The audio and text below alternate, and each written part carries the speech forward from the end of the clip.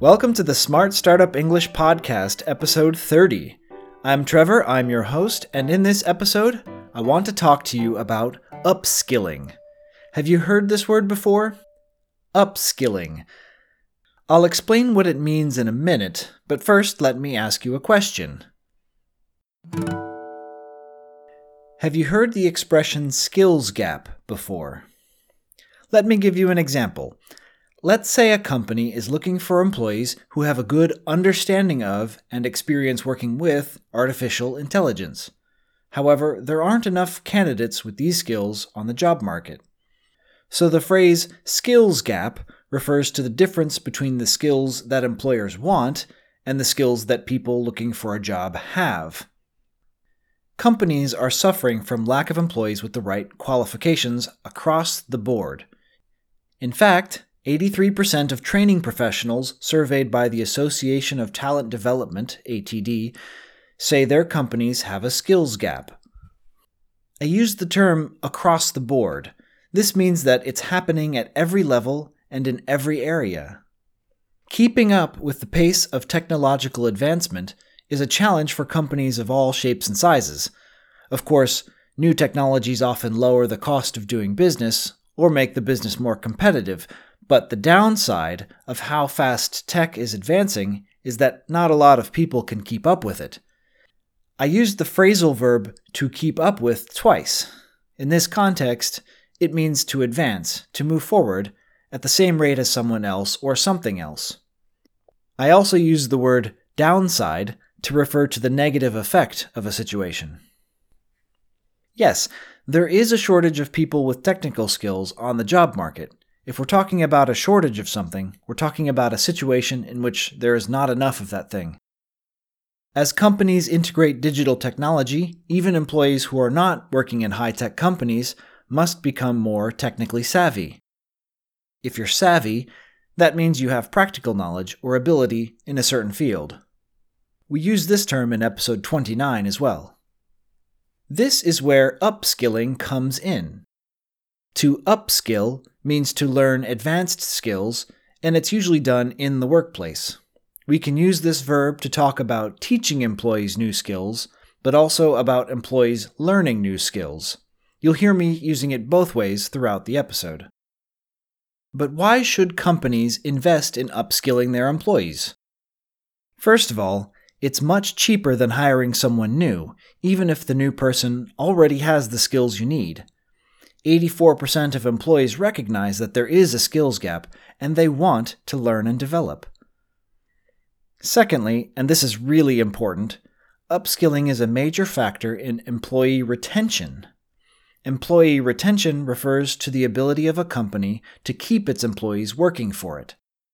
Offering employees access to training courses and on-the-job learning is one of the major reasons why they'll choose to stick with a company. A third reason why companies and even startups should invest in upskilling is because it leads to a boost in employee engagement. People are engaged in their work when they feel that their contribution is important and that it makes a difference. If someone feels like they're learning and growing in their workplace, they're more likely to feel engaged, and this also leads to a boost in morale. What does morale mean?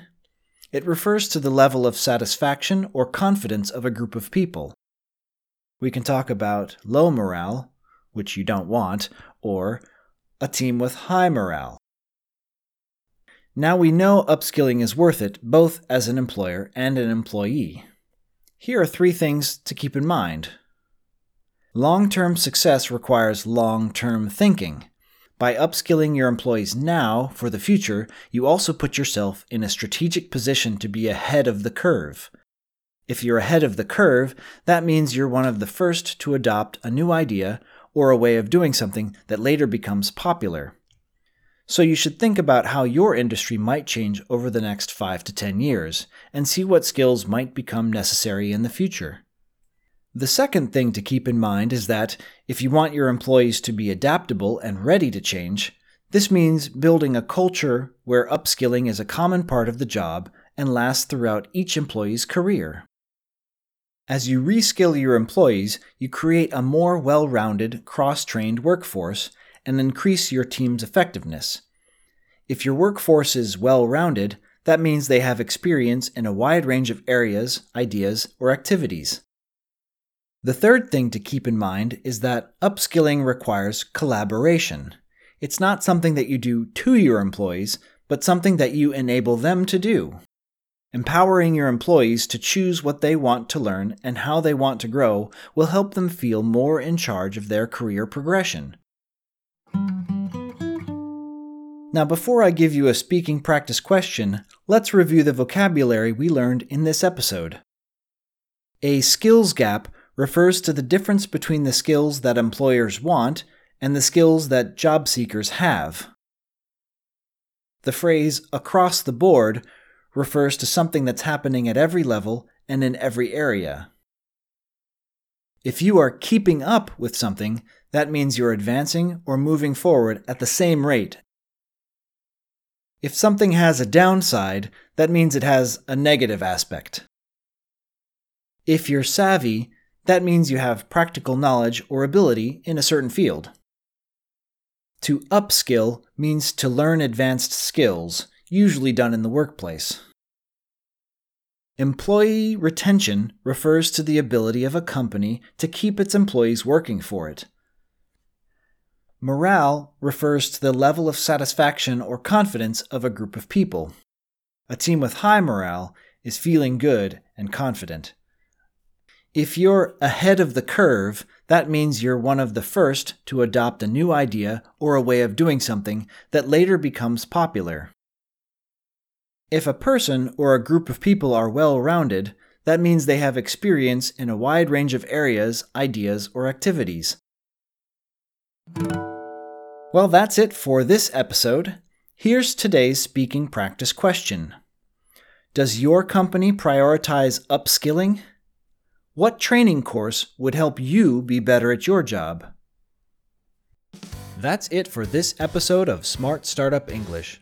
Don't forget to subscribe to our podcast, and if you want to keep in touch, go to smartstartupenglish.com and sign up for our newsletter. When you sign up, you'll get free access to transcripts and worksheets based on every episode, and you'll be the first to know when we release new episodes. You can find us on Instagram at smart.startupenglish. We're also on Twitter, Pinterest, and Facebook. Just search for Smart Startup English and you'll find us.